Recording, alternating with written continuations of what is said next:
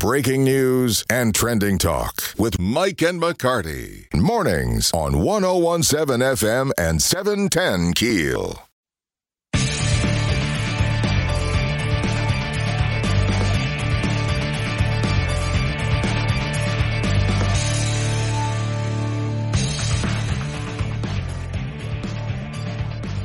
.101.7 FM, 710 KEEL, Mike and McCarty, and on the Jack Spring Electric Newsmaker Hotline, Dr. Jeffrey Sadow from LSUS. Good morning, Dr. Sadow. Thank you for joining us.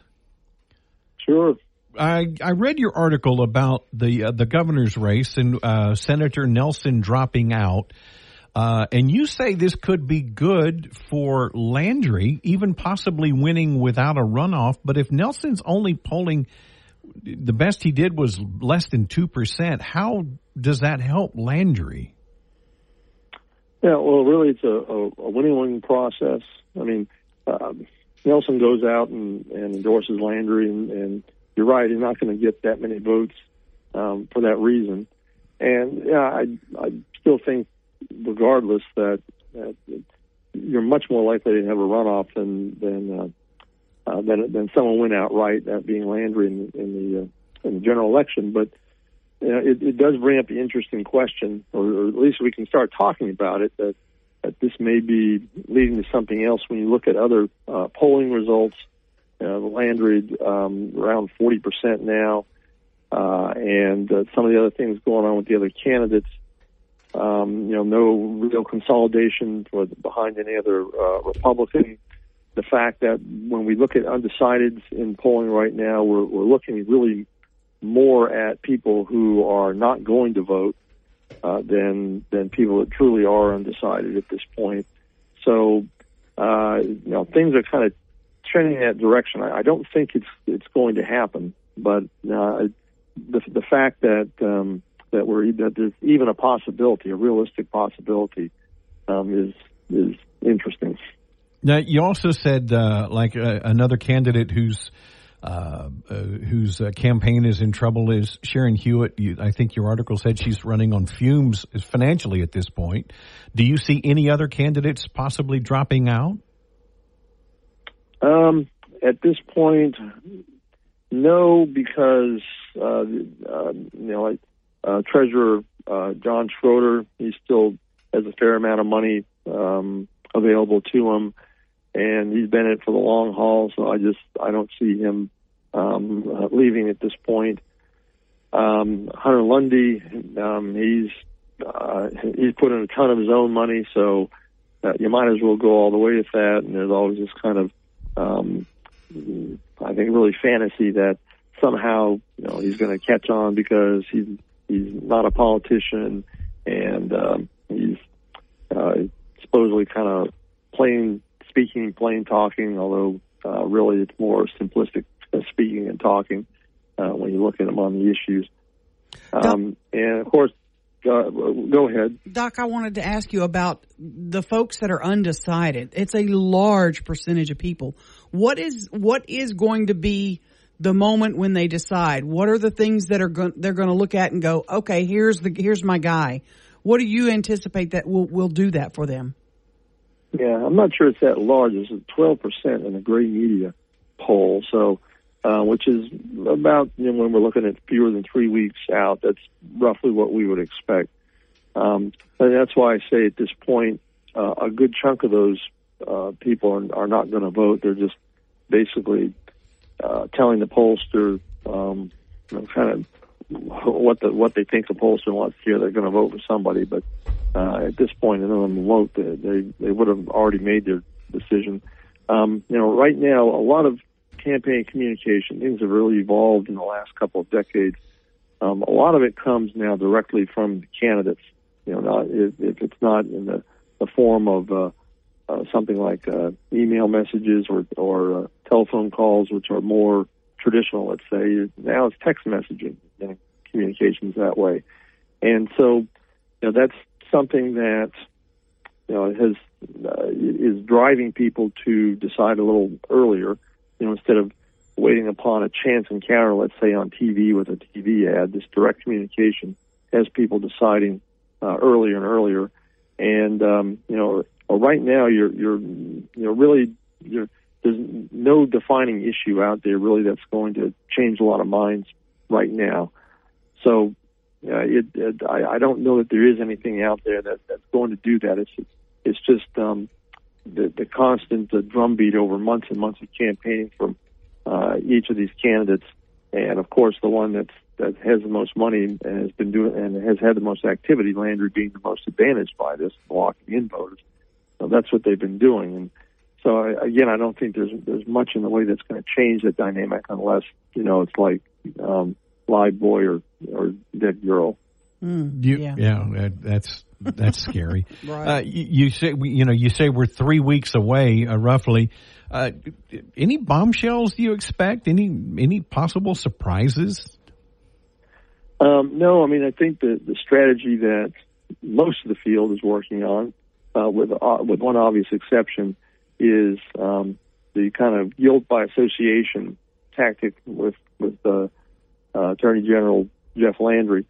So they bring up, one candidate brings up, one of his donors is being punished by the courts and the Department of Insurance for questionable activities, and then another, comes up with, a bunch of trial lawyers are giving him money, so therefore he must be a tool of trial lawyers. And so on and so forth, like that, trying to create this impression that there's they're trying that with Wagasback as well, with his association with Jindal.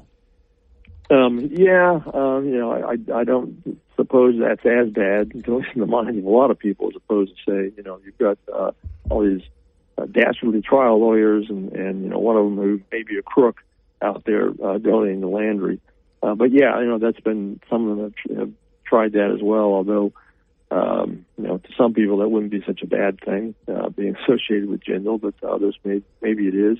But again, this is all kind of weak. These aren't real issues. Let's put it that way. I mean, in terms of substantive issues dealing with what's going on in Louisiana. So, for example, insurance, and that's kind of clever how it's being tied back to Landry. Insurance and the economy and things like that. You don't hear much in depth about that at this point. It's mainly kind of this rumor mongering, scandal mongering kind of tactics being employed.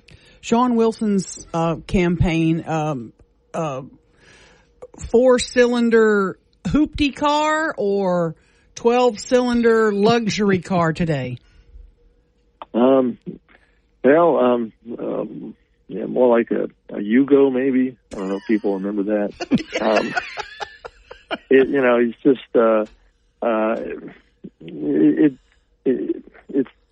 just not a great candidate in a lot of ways. I mean, he's run one contest in his life at the local level. He lost.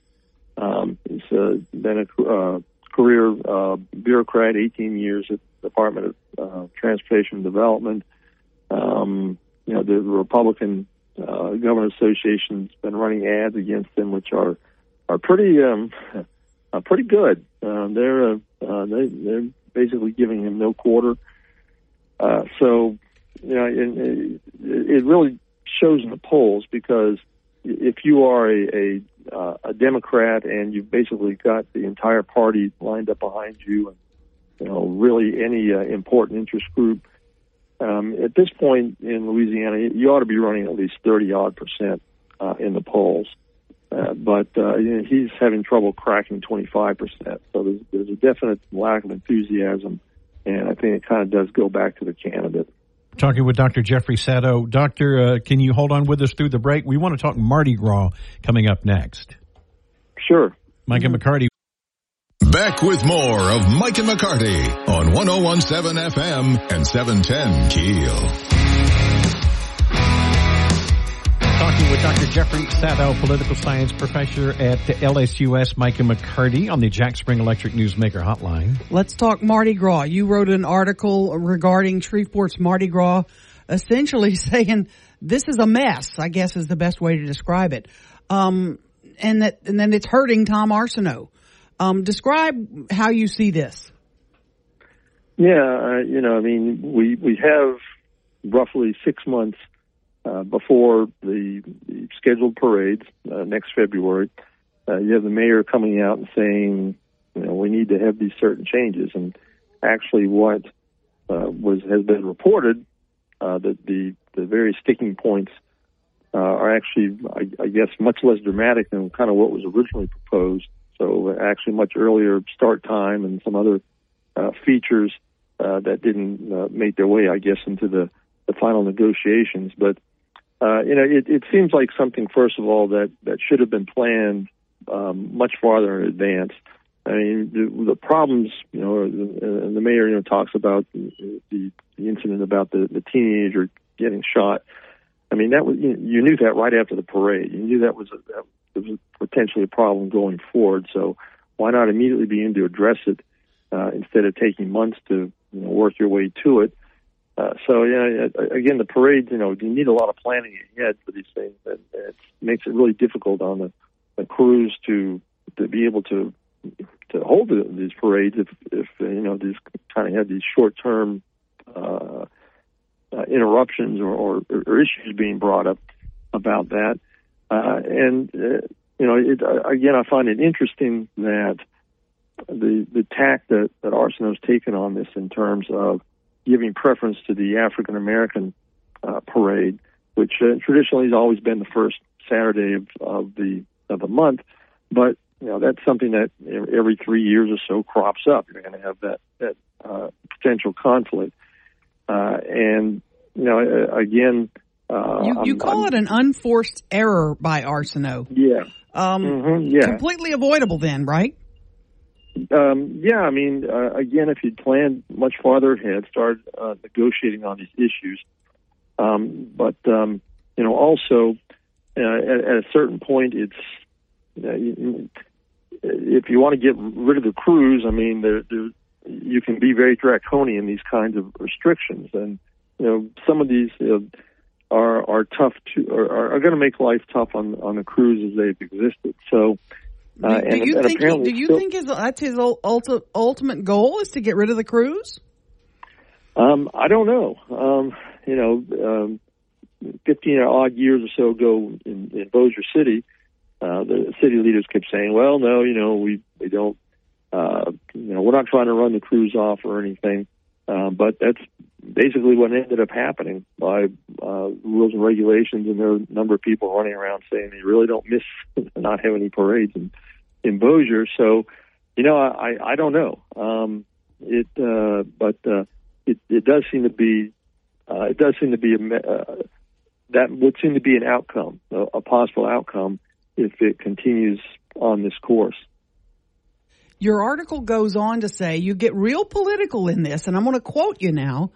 Chances are in 2026, one or more black Democrats without Tarver's baggage will contest for the mayoralty, and likely one will end up in a runoff against Arsenault, who would be expected to run for a final term. You think the Mardi Gras issue could be one of the big issues that could put Arsenault in jeopardy? Yeah, possibly. I'm kind of looking at it there more in terms of, all right, well, here you have a white Republican mayor who's going to have to get a decent portion of the black Democrat vote in order to stay in office. And can't depend upon having a divisive, controversial politician to be running against in order to grab that portion of the vote. So you're going to need some other things, and favoring, in a sense, the African American parade, and making the other crews, giving it preference, and making the other crews having to adjust to its desires. That could be thought of as a way of trying to attract those kinds of votes. The African American Parade is a pretty organic organization in Shreveport, in the black community. A number of leaders are participate in it, or even have been behind organizing it in the past. And so, that's by giving that favored status, that may be a way of currying favor among those people who have some political clout, and maybe translate that into votes come election day. So yeah, this, the thing that struck me is that there could be a little electoral politics going on behind all of this. Ooh, wow, that's pretty stout. Mm-hmm. Good stuff. Thanks for your time, sir. Yeah, thanks. Mm-hmm. Sure. Dr. Jeffrey Sato, LSUS political science professor, Mike and McCarty. Back with more of Mike and McCarty on 101.7 FM and 710 KEEL.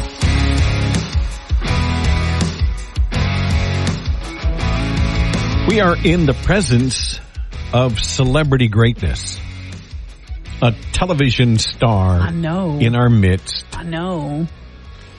I'm very offended though. I expected there to be like some na na na na na na na na na na na na na na na, you know, like a Mexican hat dance or something. No, that wouldn't be appropriate. Chica Montez, who works right behind me in our sister station, K94.5. K94.5. Yeah. Nice. K94.5. I used to be on that station back when I was a kid. I was too back in the day in the when day. it was KWKH FM. But you got like, you were all up on the TV. I accomplished something huge, y'all. What I they name? accomplished KSLA something big. Name, Yeah. What did they name you? Yeah, shout out to Bisky Duncan. You bet. With KSLA 12. Man, I got probably one of the best achievements of my life yesterday, and I got so many messages just for being born a Mexican. What she name you? It's Hispanic Heritage It's Month, Hispanic right? Heritage Month, and they're out there. Y'all, I think they were scraping bottom of the barrel, but I don't care. I'm going to take it and run with it. You know, they got all these successful business people. You got people that they're celebrating, like Mario Chavez, right? Like everybody's like, yeah, you got all Is these he really doctors. Mario Chavez? Oh, sorry, I love the Mario way she said Chavez. that. Mario Chavez. Mario Chavez. Sorry, Is that hold his on. name? Let me. I forgot what station I was on. I was over here like, La Invasora 96.7, la que suena toda. But no. So they got all these people that are like legit, like just superstars and doing so many great things for the Hispanic community. Doing so many things representing our culture. And then there's me that's like, I got a DJ business and I love to party. If you get drunk, I'll bring the music. Well, there's only 3 days left in the month. They are running out of people. Well, actually, no. Goes all the way till October 15th. You know why? Do you know why they start? Why do Hispanics have a month that's halfway one month, halfway the other month? Well, the reason why It's we get 30 started days. late, on September 15th is because we're Mexican. We're late to everything. So we couldn't even show up on time. They got some to our own siestas they month. gotta do. Yeah, we were listen drinking to so much me. the night before. What is this thing she said you do on the radio that I don't even know about? Dondarina? Whoa. What is it? It's called Donde Está Chica? Donde está chica? Where I give you 3 clues as to where I am, and you have to call in and guess. But you can't guess in English because we're doing it in Spanish. So you got to be like, so let's say I'm like, oh, there's a big fish tank. Okay. So I have to say it in Spanish, the aquarium? No, incorrecto. Aquarium, oh no? No, you'd be like, Chica está en Shreveport Aquarium. And I tell you you're wrong. It's Le Aquarium. No, Mike! I was thinking of Bass Pro Shops. I was going to give you a couple more clues, but that's how we play. And so listeners, you know, they'll even have their kids in the back of the car going, Mom, it's Chica Está. So, Chica Está. Yeah, I'll be around town and some people will just yell, ¿Dónde está Chica? And I'll be like, right here, fool. Just right here. Did you bring tacos? I didn't. Well, and I thought it was awesome that they like gave me some love on Taco Tuesday. She got a month of Taco Bell. So that's exactly. Whoa. How to not celebrate Hispanic Heritage Month. Go to Taco Bell. I say that as I had it for lunch yesterday. Need a quick lunch. But, Lord. you know, I would like to be celebrated by you guys this month. Okay. I would like you guys to show up daily with, I don't know, like an offering. So I think maybe you could get up early, make some breakfast tacos for everybody. Yeah. Just to honor my culture because I really don't know why they gave me love. I appreciate it. Congratulations. Thank you Very so cool. much. Yeah, I was gonna come up with like a lame, or I was thinking about like sensationalizing the story. You know, like she jumped the border and she swam through the Rio Grande and she fought for the American dream and now look at her with her own business. Nobody swims the Rio Grande. Hey! In my story, how I got here through this country, and now she's looking for a man with a green card. Only he can provide it for her. You need to stop. You need to get out of here. And so it's like, hola, I'm looking for a very nice white man who can fix my papers. Oh my God. But the truth is, there's no breakfast taco. Get out of here. Get out of here. I'm trying to make the story good. Can we edit this whole segment out, Ruben? Can we edit it all out now? Should I ask her why Mexicans don't like to grill? Stop! Why? Don't. Let's get back to the show with Mike and McCarty on 101.7 FM and 710 KEEL. I think Chief Wayne Smith is joining us next hour. Right after the local news. Going to talk about the noise ordinance. They delayed it, which we expected. Mm-hmm. You can see the details on the decibel meters that you can be and all that. It's at KEELnews.com. More details about what is going to be allowed. And I'm curious about because I think a jet airplane is like 90 decibels. And I think what they're going to allow is in the range of 60 decibels during some times. You're a better sound person than me. I want to look up those decibels and see what compares to 60 decibels. Right. Is that because somebody said like 30 decibels or something is a washing machine. I think machine. Chica was about 70 decibels then. I think you're right about that. I think you're absolutely right about that. Crackling my headphones. That's a big honor for her, though. That really is. She's a funny. She's so funny. I love her. She's hilarious. I'm telling you, it ought to be our regular. She needs a man, by the way. Let's hook her up. She's going to kill me now. If you're interested in dating Chica, send us a message on the Shreveport Security Systems message board. Did I just do that? Oh, wow. Ruben, edit that out too. She hasn't had good luck with the gentleman. I'm just saying. Men are pigs. I'm just telling you. They are. Men are pigs. No. That's not news. That's not correct. You just trashed your entire gender. And the few of us that aren't are already married, so... Wayne Smith coming in after the news, 101.7 FM, 710 KEEL. Now more breaking news and trending talk with Mike and McCarty on 101.7 FM and 710 KEEL. So sounds above 85 dB are harmful.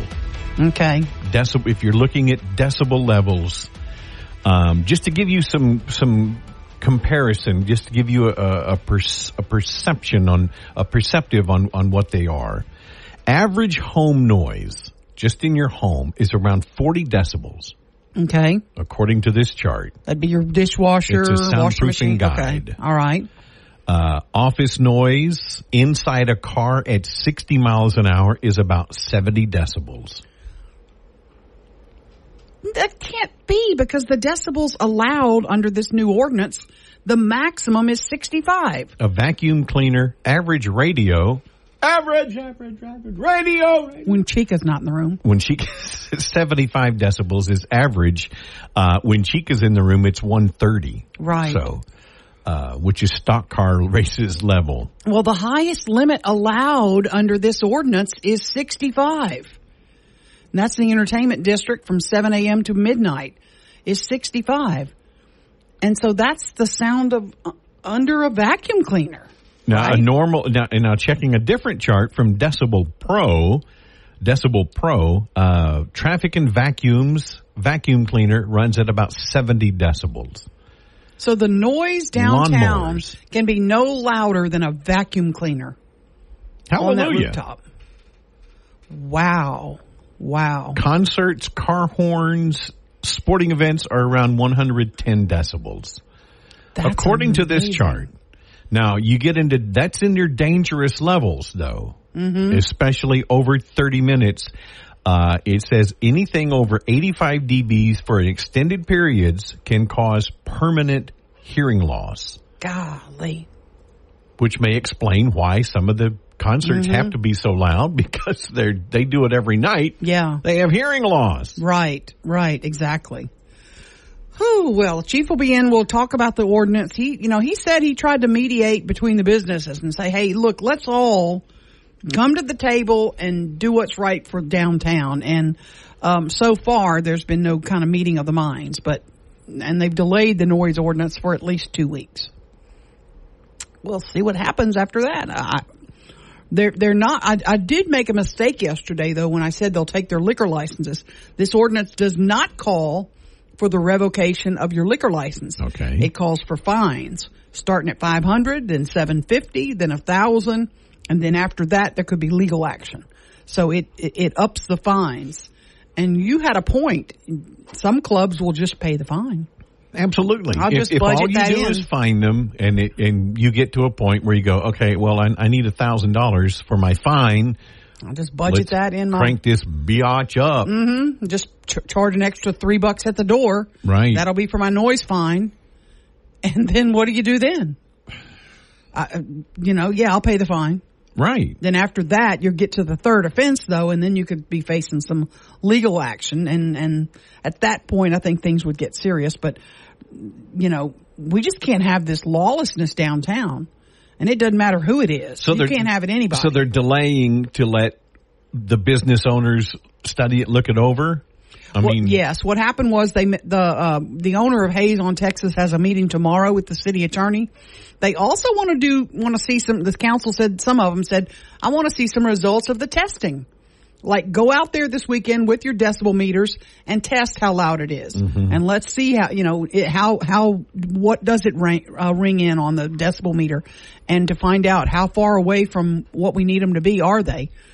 And they're going to find they're way off. When you read that list of decibel stuff, it's like, man, they're going to be way off from that. Right. Because you can hear that music for blocks away. Oh, well, yeah. And that's the big sticking point for a lot of other folks downtown. We'll talk with Chief Wayne Smith coming up right after the news.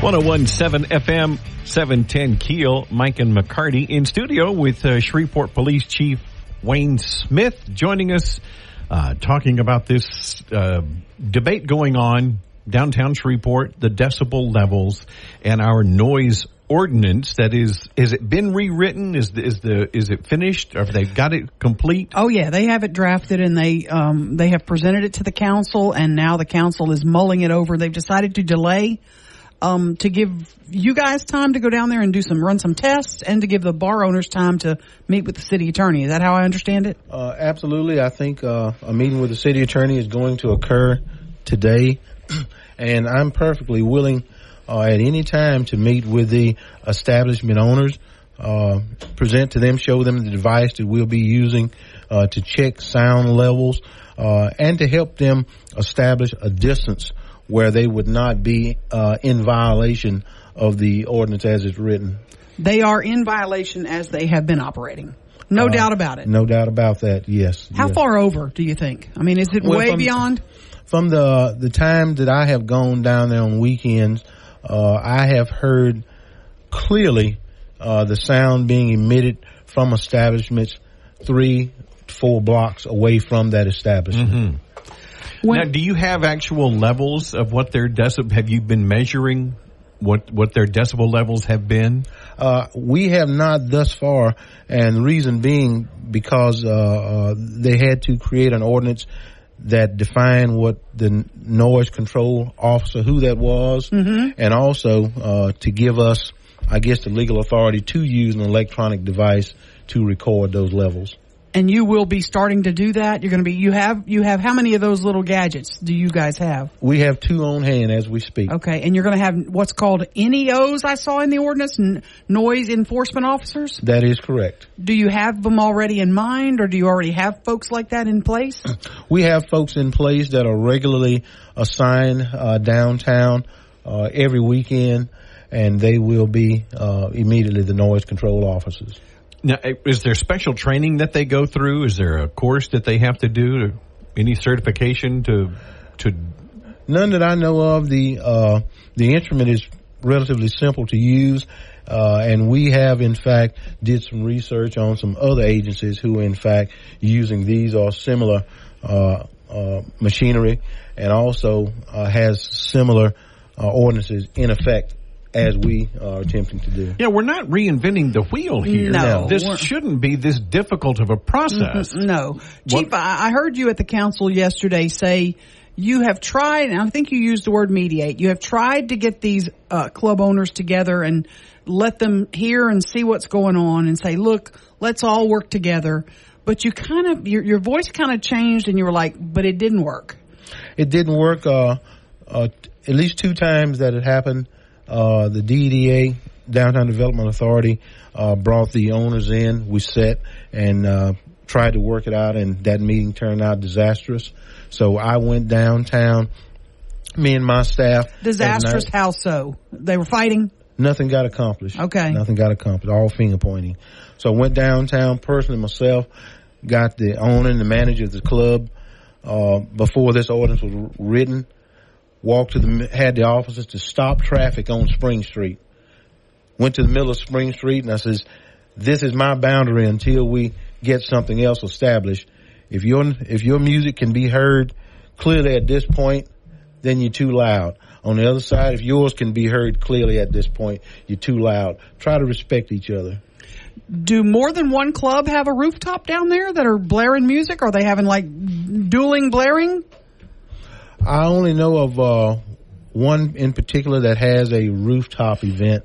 There is another, the Remington, I think, has a rooftop area. But for the most part, it's just the one that has the rooftop event. And let's be clear. It doesn't matter what type of music. I don't care if they're blaring Charlie Daniels or, Prince or whatever. If the decibels exceed the limit, then it needs to be turned down.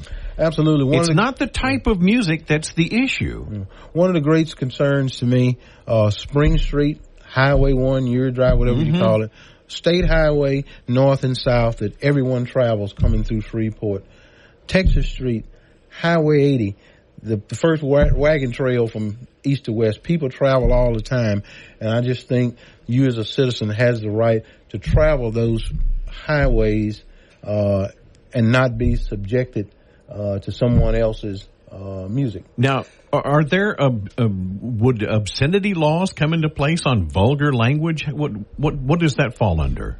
We're definitely going to be looking into that, and that is subject to what you would be hearing downtown. As a matter of fact, this past weekend, I heard quite a bit of that myself.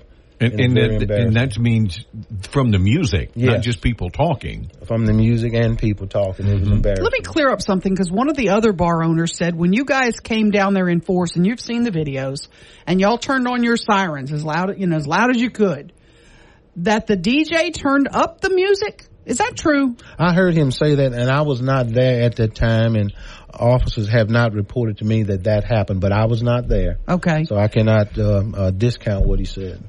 Can you stay with us? I want you to go over your stats, because you went through some stats about how many calls y'all are getting to downtown when you guys have so many other things that you could be doing. Yes. Let's talk about that. Chief Wayne Smith in studio with Mike and McCarty. Back to the big stories of the day with Mike and McCarty on 101.7 FM and 710 KEEL. We're in studio with Shreveport Police Chief Wayne Smith. Chief, I got a message from a friend of mine, said you have to have legal authority to use a decibel meter and record the sound. Is that accurate? One of the ordinances, was 2 of them that being proposed, and one does give us the authority to do that. And the state law about disturbing the peace. I mean, when I read this law, it looks like every one of these are being broken. Yeah, I would have to agree with you. Every one of these elements in the disturbing the peace in general order. Doing anything, engaging in fisticuffs, for one, addressing any offensive, derisive, or annoying words to any other person who is lawfully in any street or public place, calling him by an offensive or derisive name. Sure. I mean, using offensive language. Well, music is general. The DJs are general. When they're talking, they're not talking to any specific person. It's just blaring out to everyone. Chief, what are the numbers for the calls that you have had downtown? I guess for this year, or when you have some stats you cited during the council meeting yesterday. Go over those, because those numbers were astonishing when I heard you say them. I did. In 2023, this year alone, from January up to date, we have responded to 473 calls downtown within that 4-block area, and I would certainly say that is excessive. In the block of Texas Street west of Spring Street, 161 calls. In the block of Spring Street south of Texas Street, 44 calls. On Texas Street east of Spring Street, 61 calls. On Spring Street north of Texas Street, 131 calls. And this is just those that have been called into SPD. There is no real telling how many that has been self-initiated that hadn't been called in.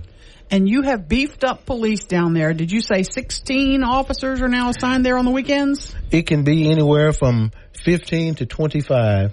And 71 calls right at the very intersection of Texas and Spring Street. So a total of 473. Now, some people are bringing up, like, Festival Plaza, the Revel, when bands are playing at the Revel. Is that in violation of the noise ordinance? It is permitted. They are temporarily permitted for a specific, period of time, not for every day. There are exceptions in the ordinance, which are yes, for things like that. Yes. The one big point that people need to realize is that you have a right to be on the sidewalk in downtown. You do. Anyone does. Police officers can't go down there and say, get off the sidewalk, move on. That is correct. Well, at what point does loitering take place? But the problem is you've got young people that are hanging out down there that are underage. Yes. They have no intention of going in these clubs because they couldn't get in. Right. But then they're down there drinking and they're doing other things that are illegal. Is that the biggest problem with this? That is one of the main problems, yes. Obviously, the establishments downtown, probably the occupancy level would not hold all the people that come down there. So a lot of people come with no intent of patronizing the businesses, but to party on the parking lots. And that's where fights and danger begins. There are food vendors down there. That's also inviting people not to go into the clubs. If the music on the rooftop were no longer audible to the sidewalk, those crowds would not be there? Do you believe that? Some would not. The parking lots where they gather most, if they can't hear the music from the clubs, and certainly they're not going to be on the parking lot, we're not going to allow them to be partying, playing from the automobiles. But I think that would, in fact, help our situation. Okay. I'm gonna ask you this: when this noise ordinance is approved, we assume it will be, and you get a complaint, you go down there, you pull out your little trusty decibel meter, and it's in violation. What happens then? Then the person who's in charge will be cited immediately. There's not going to be any little warnings like, "Hey, you got to turn this down." You're going to go give them a ticket. Your warning period occurs right now. That's what I was. Oh, good. We've been, okay. Yeah, we're talking about it. That is your warning period. Loud and clear. This is your warning. That is correct. So the noise ordinance, what is our decibel levels? At a certain level, at a certain distance. Where are we on that? There's a time element that's involved in there, and it's 7 to 10:59 or 11:59, I think. Yes, that is correct. So at 5 in the morning, they can still blast at 120 decibels? No. It has to go down lower at midnight. Downtown Entertainment District, from 7 a.m. until 11:59, it says 65 decibels.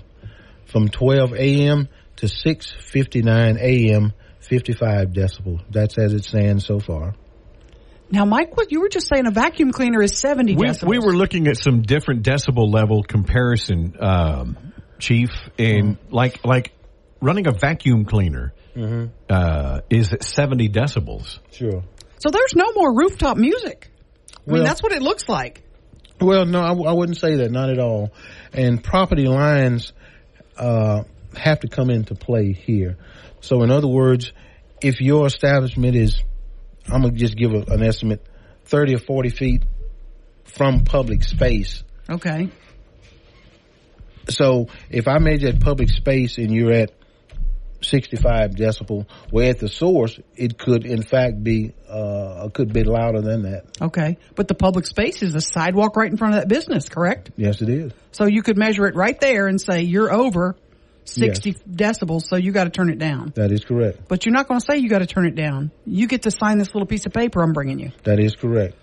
At this point, as I said at the council meeting, I'm willing for any business down there to come and work with you to help you establish your boundaries.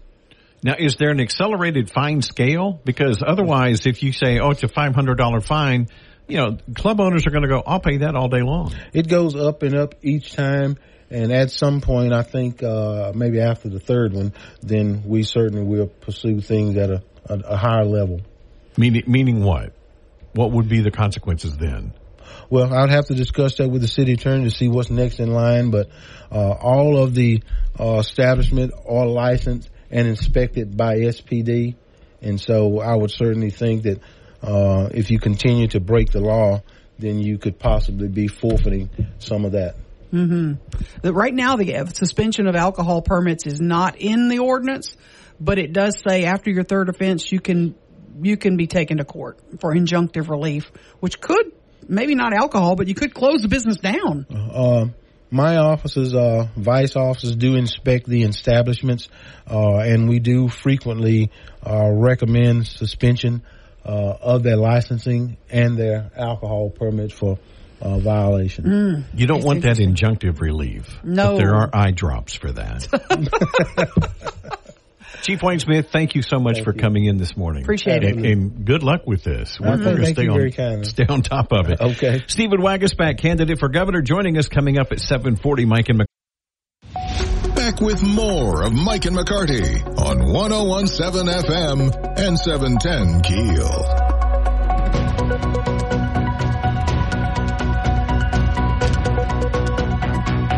Louisiana gubernatorial candidate Stephen Wagasback joining us coming up just after the break. Mike and McCarty, 101.7 FM, 710. Let's get back to the show with Mike and McCarty on 101.7 FM and 710 KEEL. And on the Jack Spring Electric Newsmaker hotline this morning, gubernatorial candidate Stephen Wagasback joining us. Good morning, Wags. How are you?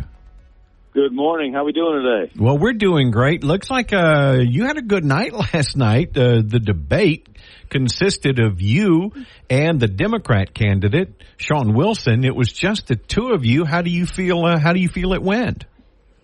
I think it went great. I mean, I think obviously I was happy with my performance. I think it showed a clear difference in direction of where Sean wanted to take the state and where I want to take the state. I think our vision resonates with voters.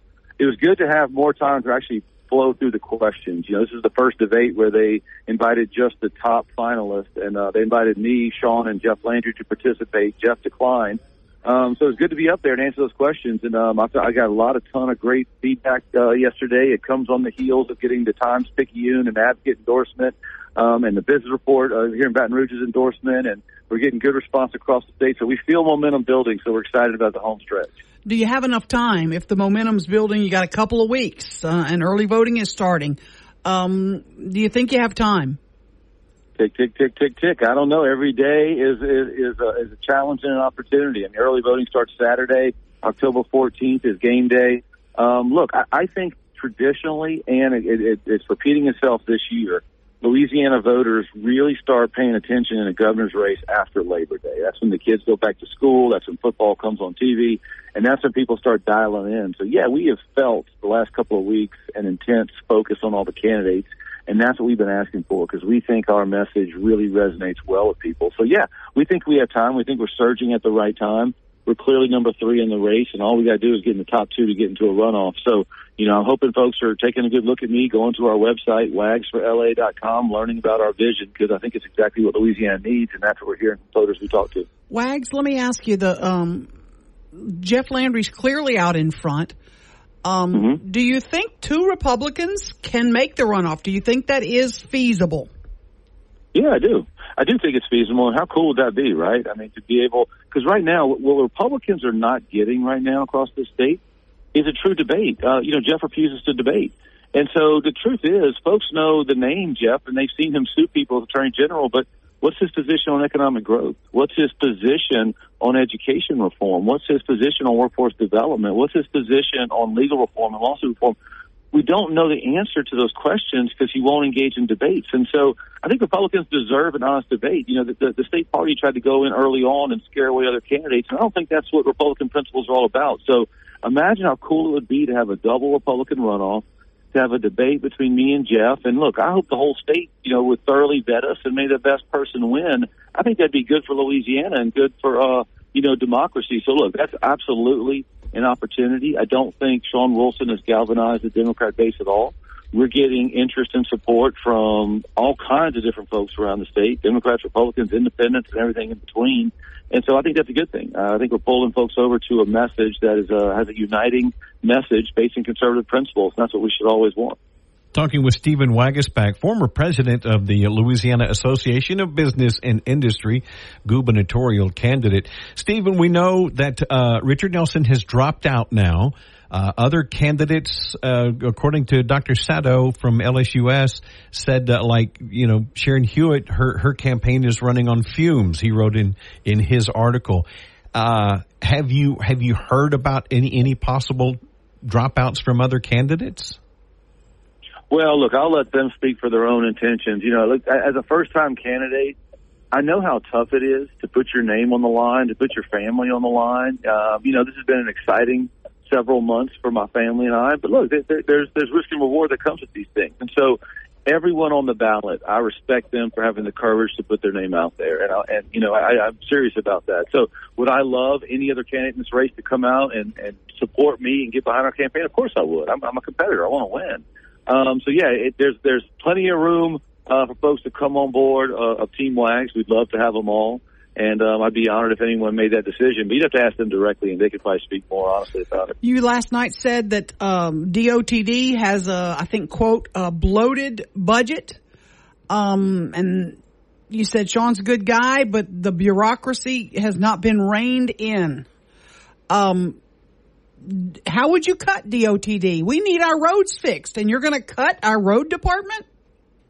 Well, I don't think bureaucrats in a cubicle in Baton Rouge are paving much these days, Aaron. I think actually it's contractors on the ground that are doing that. So to me, in the current era, where you can't find a business in this economy that doesn't depend on consultants and outside partners, people in every industry are finding that they can be more efficient and lean if they go lean on the inside and partner with consultants and experts on the outside. I don't see how government can't do the same thing. So do you need all of those inside engineers and experts, or can you go lean and mean, partner with the outside world and find those efficiencies and put that into asphalt?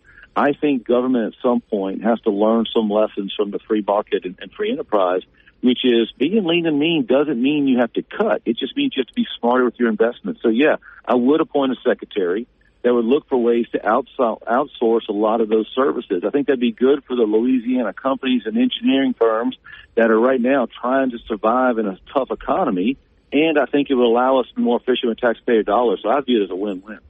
You also talked about a green investment. I'm trying to figure out how your wording, renewable and solar and hydrogen energy. Do you have concerns when you talk like that you might be hurting the oil businesses across Louisiana who, when they hear you talk like that, they're like, whoa, is he coming after us? No, that's a misrepresentation of my answer, Aaron. Okay. You might want to go back and listen to that. All right. Basically, what I was saying is that the companies that are producing traditional oil and gas right now in America, right now in Louisiana, are the ones that are investing in the next generation of technology. It's oil and gas companies that are investing in hydro, that are investing in solar and all those new technologies, carbon capture. And so, look, if we want to be a player, not just in the current, but also in the future, we have to embrace what we do well today and also make it a good environment that as those companies invest in the next generation energy, they do it here in Louisiana, here in America, not in foreign countries. And so that's why I want us to be in all of the above energy states. And that way we can have the same people that are drilling holes in the ground and building pipelines to do oil and gas today can maybe be the same ones that are pumping hydrogen and CO2 and drilling for that and putting that in pipes tomorrow. The same Boudreaux and Thibodeaux that are doing it today could be doing the next generation tomorrow. That's good for us today and it's good for us tomorrow. Mm-hmm. Stephen Wagasback, candidate for Louisiana governor. Wags, what makes you different from the other conservative Republican candidate, Jeff Landry? What sets you apart from him? Well, you'd have to, if we had debates, it'd be more easy for you to answer that question. Look, I've been in every debate that they've had, and I've been very honest with every single question. I've thrown the truth out there on 1,000 different topics. That's not what Jeff has chosen to do. You know, he's trying to do the old Dean Smith four-corner offense and run the clock out. And I don't think that's what voters need right now. They need honesty and transparency from every candidate. So, look, my record is clear. I've answered questions on every single thing. The true question is, Jeff's unknown on a lot of topics. And, look, he may have great answers. I don't know. You don't know. The voters don't know. What separates me is I want to lead from the front. I want to come in there and be honest with people. Look, we have an unaffordability crisis in Louisiana. Insurance is through the roof. Inflation is through the roof. People can't afford to stay here. It's unsafe in too many communities. Our schools are not meeting the needs of too many of our families. Those are real issues that must be confronted with someone who wants to come in, yes, have conservative values, but also be willing to bring people together to solve problems. This is not an era to just hang out in soundbite world. This is an era to roll up your sleeves and get to work and solve problems, because we've got a lot of them. And that's the type of leader I am. You and said I think that's what people are looking for. You said a vote for a vote for Sean Wilson is basically a vote for Jeff Landry, because you don't think Wilson can beat Jeff, to which he responded, and I wanted to give you a chance to answer this, to which Mr. Wilson responded, the idea that we will not elect an African-American governor is unacceptable to me. The people of Louisiana are far better than that. How do you respond to that? Yeah, that there's nothing to do with race with that, and Sean knows that, and everyone knows that. It's numbers. Look, we're a red state. We're a Republican state. We're going to elect a Republican governor. I think the numbers are pretty clear. It makes me nervous when you say that. It just makes me nervous. What makes you nervous? You say we're a red state and we're going to elect a Republican governor. We haven't the last two elections. I hope you're right. Yeah, I hope so too. I mean, I think it's going to happen that way. But look, the numbers are pretty clear. All the polling pretty much shows what I said. And, you've got Hunter Lundy saying the same thing. I think it's pretty obvious for anyone who's taken a look at the polls. We're going to have a Republican governor. The question is, are we going to have one that's focused on solutions, focused on, fixing the problems that ails us? Guys, Louisiana is struggling right now. This is not some glory days we're living in, and we just need someone to come in and be a pep rally for us. We need a problem solver. We are losing everything we have to Texas and other states. The South is booming around us, and we are literally shrinking. Mississippi is catching up on us. I think we're in a code red moment. And so, I don't think just any old Republican is the right expectation right now. I think you need a problem solver right now. And so, look, I think I'm that guy. I just want voters to give a thorough vetting of all the candidates and make the best decision possible. And I think we can do that if everyone participates in this process. Stephen Wagasback, candidate for governor. Thanks for your time. Thanks, guys. Have a great day. Thanks. Talk to you soon. 101.7 FM. Now more breaking news and trending talk with Mike and McCarty on 101.7 FM and 710 KEEL.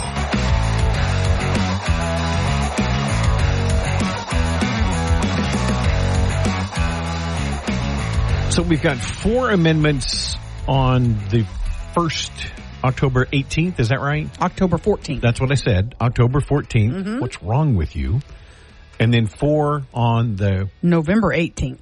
That's the 18th. Yep. November 18th. Mm-hmm.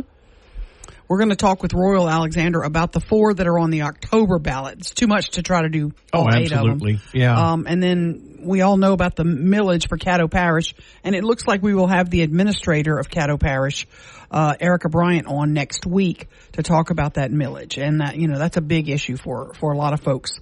Whether or not we're going to get any new juvenile justice beds, but the amendments people hadn't talked about at all. We need to kind of go over those. And we will after the news at the top of the hour. Absolutely. Thanks again to Chief Wayne Smith. Came in earlier this morning talking about the noise ordinance. Mm-hmm. It's very interesting when you look at some of these charts that I pulled up. Like an alarm clock is 80 decibels. And they're proposing that the music being played from the rooftops of these clubs be lower than that. Yeah. That's surprising to me. That essentially shuts the music down. I mean, truth be known, you won't be able to play music from the rooftops anymore. And I got no problem with that. And there's a lot of people that would say the same, that would keep the crowds from coming downtown. But we all know, remember this, please, that I said this first. Yes, you might move folks from downtown. They're going to find another place. You know, they had the issue on Mansfield Road, and we've sent a heavy police presence there. The kids are going to go out and find a place to party. And going to go out and find we're just going to have to, police are just going to have to go run. out to the fields like we used to do. We just have to know we're going to continue to have to follow this. This is not, we all did this when we were kids. When we were young teenagers, we wanted to go out and hang with our friends. The problem is things are getting, as Chief said, probably off the air, the things they're getting into now are escalating. There are more guns. There are more drugs. It's becoming a bigger problem. Royal Alexander after the news, Mike and McCarty.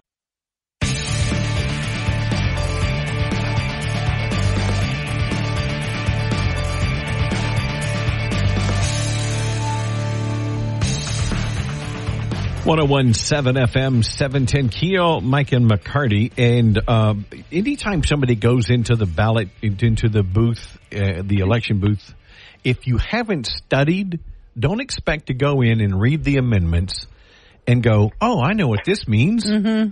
Well, in to help with that, we've got Royal Alexander, constitutional attorney, on the phone on the Jack Spring Electric Newsmaker hotline. Royal, good morning, sir. Good morning, guys. In 30 seconds, break them all down for me. And 30 seconds. No problem. There's 4 on the October 14th ballot, 4 constitutional amendments, and I'm just going to summarize them. And you are right, Mike. You kind of got to have your game plan in place before you, or a lot of people just vote no, which, probably is. Which a lot of times they write them hoping you do. Mm-hmm. Right. And because it's worded like you're actually supporting it. That's right. But the first of the 4 for this election on October 14th, there'll be 4 more in November. But for the 4 for October 14th, the first is, it's called the Zucker-Bucks bill, prohibiting donations to conduct elections. And the long and short of it is, do you support an amendment to prohibit the use of funds, goods, or services, from a foreign government or non-governmental source? And the whole reason our legislature put this on the ballot is because Mark Zuckerberg spent hundreds of millions of dollars in 2020, so-called, quote unquote, helping fund the election. And many people, and I'm one of them, think it was to influence the election. It was giving. Soros is the same way. Yeah, and there's a whole argument about putting money into elections like that. And I think it's probably not a good idea for outside money to come into our state like that. I think it's influencing elections. They would say, oh, no, we're just helping you conduct elections. But shouldn't it be a law, though, and not a constitutional amendment? Couldn't we have handled it differently? And, Aaron, that's a great question. We've done this so many times now for decades. Instead of making it a state statute, we've decided to make it a state constitutional amendment. The answer is yes, it could be. But we choose it. A lot of times legislators don't want to take on a hot topic, a difficult topic, so they'll just let the voters decide directly by saying yes or no to a constitutional amendment. So if you do not want money from outside government or outside sources, would you support this or vote no? No, I would vote yes. My recommend, and I want to say these are just recommendations. People can have principal differences, but on the first one, do you support an amendment to prohibit the use of funds, goods, or services? Yes, I would vote yes because I do support an amendment to prohibit the use of funds. So to me, number 1 would be yes. And number 2 is the religious one, correct? It is, and I recommend yes on that simply because what this constitutional amendment is doing is what the U.S. Supreme Court has already done in the area of free exercise of religion, which is if you're going to stop someone from going to worship in a house of worship or a church or house of worship, you really have to have a court should employ the strictest, highest level of scrutiny that a judge or a court would use, which is strict scrutiny. Because, again, a lot of this came about from COVID, from that period of time where that pastor in South Louisiana kept having church and was fined numerous times. And he was violating the governor's order, yes. Violating the governor's order. And so my recommendation on number 2 is yes also, because all we're doing in Louisiana is putting in our Constitution the very same highest protection for free exercise of religion the U.S. Supreme Court already. Now, we had a big debate on this, Amendment number 3, most recently the use of budget surplus to pay off retirement system debt. And listen, and on this one, I don't really make a recommendation on this one. And let me just say why. It is very important that we pay these unfunded accrued liabilities, one of which is the promise that we made to state employees that these pensions will be protected and funded. There's no doubt that's very important. We're multi-billions of dollars behind. It's like a $17 billion gap between what we're going to owe as a state in the way of pensions to employees and what we have. So it's a huge thing. On the other hand, what this is doing is going from 10% to up to 15%, 10% up to 25% of any state surplus funds. So right now, it would take it up to, we're at 10% now, the state would have to spend the legislature up to 25, from 10 to 25, to try to catch up some of what we're behind on with these pensions. On the other hand, the reason I didn't make a recommendation is we also have roads and bridges and coastal restoration. We have some huge infrastructure, bridges that aren't safe. It's another dedication of our money that we can't get to again, right? That's right. Okay. And a lot of people say, well, that's why I'm saying on this one, it was just hard for me because you can make a principled argument for either thing. You can say, no, but some people say, I don't want the legislature having any more access to funds than it has to have. Well, I mean, that's one perspective. Then you would probably be opposed to this. On the other hand, when you take money off the board, so to speak, it can't be used for other things. So you just have to decide, am I more worried about pensions that aren't fully funded right now, or do I want to build a bridge so it doesn't fall in the water next time I drive over it? So that's why I didn't make a recommendation about number 3. I think a lot of people are going to support it because they want the pensions funded. On the other hand, there's people more worried about infrastructure in Louisiana than they are worried about pensions. So that's why I just said people just kind of got to decide what they prioritize. So that's going to take some more studying and thought. And it's reasonable. I mean, again, we have a $17 billion unfunded accrued liability in pension benefits. So real quick, number 4. And number 4, the property tax exemption. If property tax exemptions aren't a right, they're something that can be given, and you do it to encourage really free enterprise, the market. You give a property tax exemption to really inspire certain behavior. Well, what all this is saying is that if a nonprofit corporation owns residential property in which it continues to have violations, public health or safety violations, you can take its exemption away. In the future, maybe it can get it back. But if you had repeated public health and safety violations, then you would support allowing that property tax exemption to be denied. So to me, that would be a yes on number 4. That's a no-brainer, yeah. Absolutely. Right. So know before you go into the voting booth how you feel about these 4 amendments. Study them ahead of time. Royal Alexander, great tips, and keeping it in simple language. Explain it to me like I'm 7 years old. Yeah. Thank you, guys. Thank you, Royal. Thanks. Appreciate your time. 101.7 FM. Back with more of Mike and McCarty on 101.7 FM and 710 KEEL.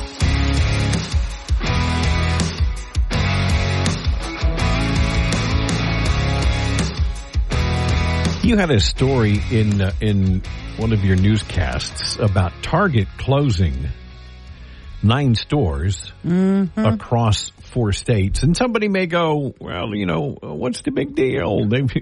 Target has 1,900 stores. So what if they're closing 9? Well, let me tell you why this is significant. They're closing stores, and Target stated, organized retail crime. Yes. organized crime. Organized. I can't emphasize that enough. And Target is already, they've put in measures like more security workers, using third-party guard services. Yep. They've installed theft deterrent tools like locking. They have to lock up merchandise, Aaron. We have to lock it up. You can't just... Pretty soon they're all going to have like shields in front of all their shelves. Oh, pretty soon you're just going to have to buy online.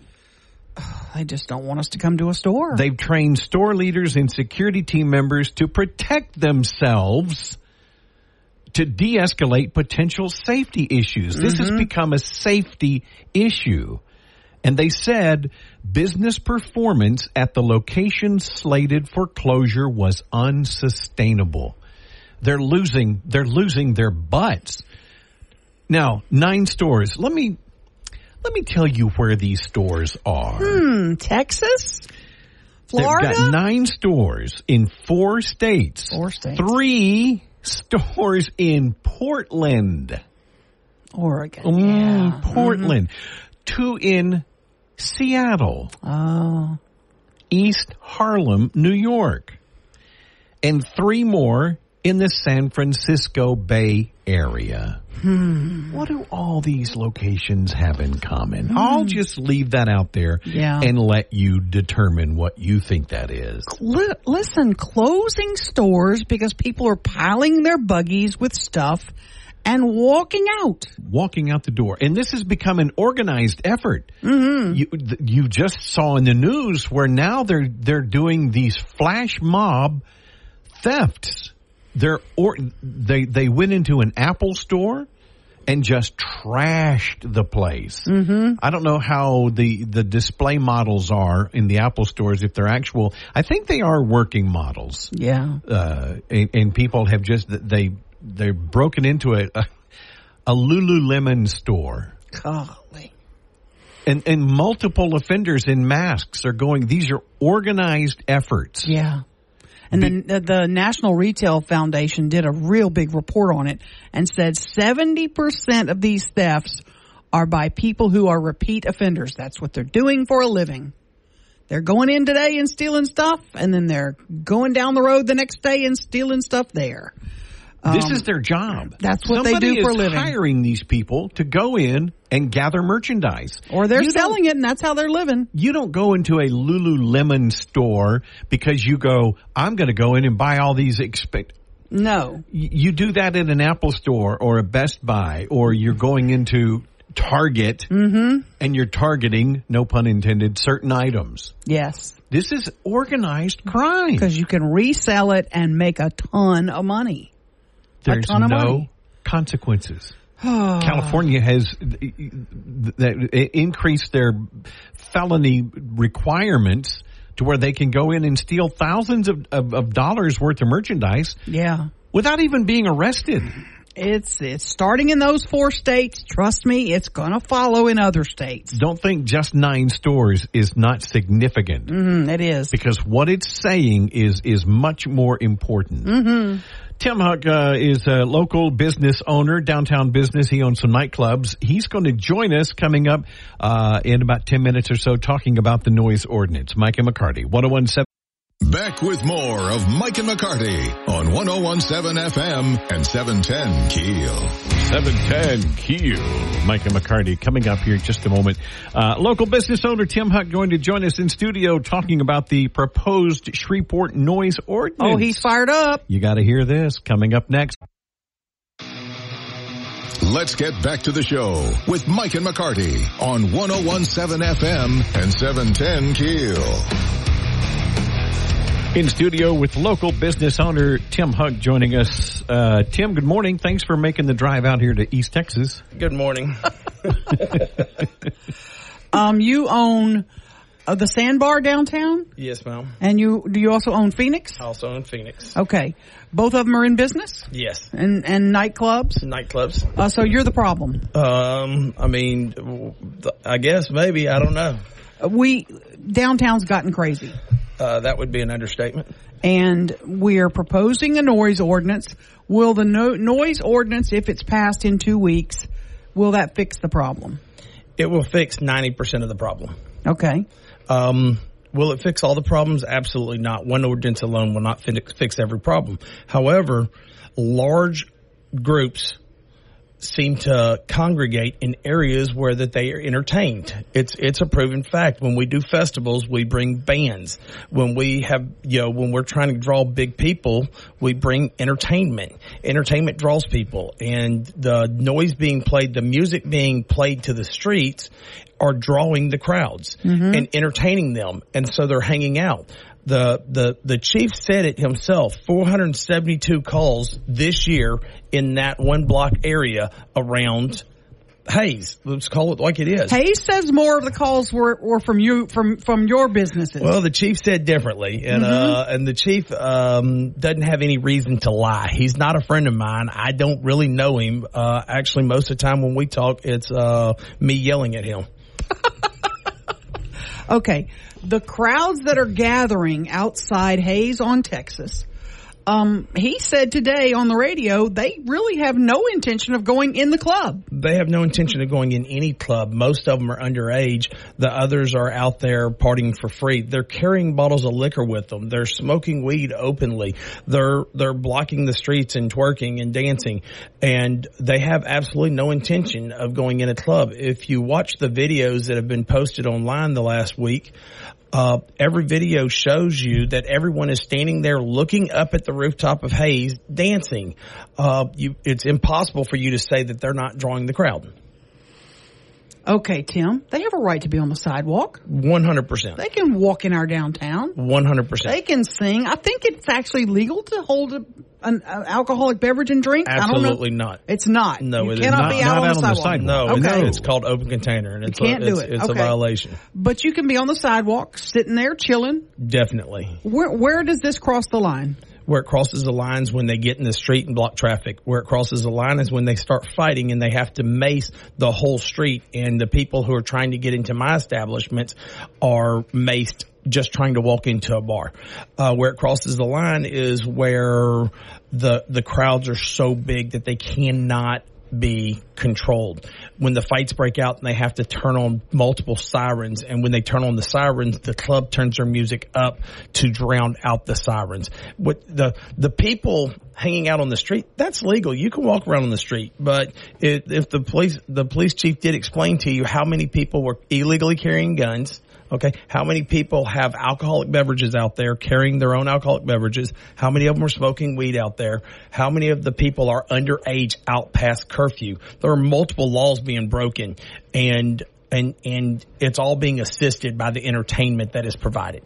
All right, now you've obviously read the proposed ordinance. Multiple times. Do you support as written? 100%. There's any logical, common sense person supports it as written. It hasn't changed the law from what the law has been for the last 30 years. What it did is change the enforcement of the law. It weakened the law, because the law used to be you couldn't be over 65 past 11. Now it goes 65 past to midnight, and then it drops down to 55. So the law, you're talking about decibel levels. Decibel levels. Right. Mm-hmm. So actually the only thing that changed in the law is they extended the hours of it being a little bit louder, and they changed how the law is properly and easily enforced. Okay, rooftop music is the problem. Have you ever done it before? Have you had it at your clubs? Were you shut down? I turned on the rooftop music. I turned my music on my roof one time for about 9 minutes, and 11 police officers walked in my club and told me there's a noise ordinance, and I had to turn my music off. While the music was playing across the street? While the music was playing across the street at a higher level than legal also, yes. Did they tell that bar owner to turn hers off? No, they did not. Have you been able to figure out why? I mean, if you just want to be honest, because I'm white. Okay, let's go there, because there are people who are saying that if these were white people downtown partying and hanging out, that it wouldn't be a problem. Is the noise ordinance racist? Yeah. It was written by a black attorney and endorsed by a black police chief. If it's racist, they definitely need to be calling those people. But if these were white crowds gathering, would we care? If the white crowds were blocking the streets, fighting to the point that they get mace put in, if they were underage, smoking weed, and drinking in the streets, I would care. Everybody would care, Tim. I don't understand why people want to make it a racial issue. Well, because the issue is the bar is breaking the law. The owner of the bar is well connected in the political community. So the only way you can justify breaking the law is by changing the narrative. When it's remedial law or law 101, if the laws are with you and the facts are against you, you stick with the law and stay away from the facts. If the facts are with you and the law's against you, you stick with the facts and stay away from the law. If they're both against you, confused. And at this point, they're trying to confuse people into saying it's a race issue so that they won't talk about the law or the facts because both of them are against them. Is that kind of where the chief talked about? Y'all had a meeting. You sat down. The bar owners were in the meeting. He said it went sideways. Very sideways. Well, yelling and hollering. A lot of yelling and hollering. Was it just not bar owners, but business owners downtown? Is that correct? It was me and Shalette that were doing all the yelling. Okay. I was involved in the yelling. I will be honest and straightforward. They basically said, I'm racist because I want them to follow the law and that they're not turning their music down. And they brought Tabitha Taylor, who had nothing to do with the meeting, no reason to be in the meeting. It was supposed to be a cordial meeting. And instead they brought a city council member who's not even her district. It's not even her district. Right. Her district, now she did get the casinos in her district, didn't adjust any votes. We'll talk about that later. Yeah. But, they bring a council person who is not even in their district to talk about this. And basically what Shalette said is, my council person is going to cover me and I don't have to follow the law. But if this ordinance passes, the way that rooftop exists at Hayes today, they cannot play that music like that anymore. If the ordinance passes the way it's written, which I will be extremely shocked if it does, because the city council proved yesterday they don't care what the chief says. Wait a minute. They don't care what the city attorney says. Don't you think they just want to give time and 2 weeks they'll pass it? In 2 weeks, why didn't you get 2 weeks due diligence from the first time it's read to the day they voted on it? What did they do in those 2 weeks? Why have we not done this diligence in those 2 weeks? Why didn't they have their meeting in those 2 weeks like every other person would have to do if a law was affecting their business? That's why they give a 2 week grace between the first reading and the time you can vote on it. They can't vote on an ordinance for 2 weeks from the time it's proposed so that people have an opportunity to read it and understand it before it is made law. So why are we giving 2 more weeks? So now we're looking at a month minimum. Well, before a vote, if they don't make any adjustments, because if they make adjustments to it, then they have to have 2 more weeks after that. And next thing you know, they'll figure out 2 more weeks from there. And so we're kicking the can down the road until the silent majority, who have now become vocal, go back to silent. You've been fighting this for how long? Since the first time that Hayes' DJ got on the mic and told people to block the street, this is Ratchet City, the police don't care, we don't have any rules. And that was in October of 2022. And has it gotten worse every weekend? I won't say every weekend. Me and Shalette sat down about 2 months ago, and they got better for a minute, and then they've gotten worse every weekend for the last When you say 5. they got better, what did she do? Did she turn the music down? They turned the music down a little bit and started trying, because I was like, look, we can figure this out amongst ourselves. I even told them about phase cancellation, explained to them how you can set your speakers up differently. You could add more speakers in different angles, and every area of the patio could be loud and you couldn't hear it off the patio. It's called phase cancellation, and it takes about 2 minutes to Google it and understand it. Okay. And that's phase cancellation is what you're saying. Right. But she's not tried that. They're not willing to try anything. They don't have to, because they have the city council on their side. But she's not making a dime off those people on the streets, correct? No, but she is drawing more people down. So she does well, she's not making a dime anyway, because she owns the license and her brother-in-law owns the building, but they illegally have other people operating it and making the money anyway. She makes what she's going to make anyhow. Yeah, you can't bring in other people and have them run the business off their license. But that's a whole nother conversation to have in a deal. At this point, Tabitha Taylor it's personal between me and her, and there's no reason for it to be personal between me and her. It's right or wrong, okay? It's legal or illegal. And what she wants to make it is black and white and me and her. And it's not me and her. It's legal and illegal. And the law is very, very, very, very clear. Now, they make money off of people who are in their building, but the DJs enjoy throwing a party to those big crowds. The DJs want to continue to just turn their music up and turn their music up and turn their music up. And I have begged the city council members. I have begged them to come downtown. I have begged the mayor. I have begged the police chief to be downtown at 1 a.m. and 2 a.m. on Saturday morning and Sunday morning from Friday night and Saturday night so they can actually see it for themselves. And they choose not to. So I've been sending them videos. When they pass it, you're going to come back and you're going to say, I'm proud of the council. They did a good job. All right? I will be very shocked. Okay. Tim Huck. Tim Huck, local business owner. Thank you for coming in. And if you at least had some passion about this, maybe you could get something done. 1017. Now more breaking news and trending talk with Mike and McCarty on 1017 FM and 710 KEEL. You know, I go back to what I said earlier. We're not reinventing the wheel here. No. Downtowns across the country are able to thrive and prosper. Yep. Because business owners work amongst themselves and coexist. They're responsible. Yes, exactly. And that's not happening here. No, it's not happening here. And the simple thing would be for the folks at Hayes to say, you know, we're doing a disservice to the downtown and we probably should not do this.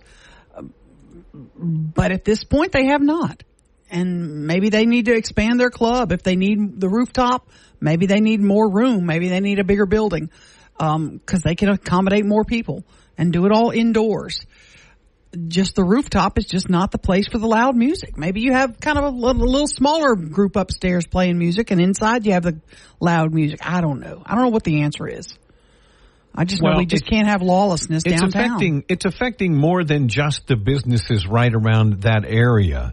There are people from out of town that are concerned about security coming into Shreveport. We got a message.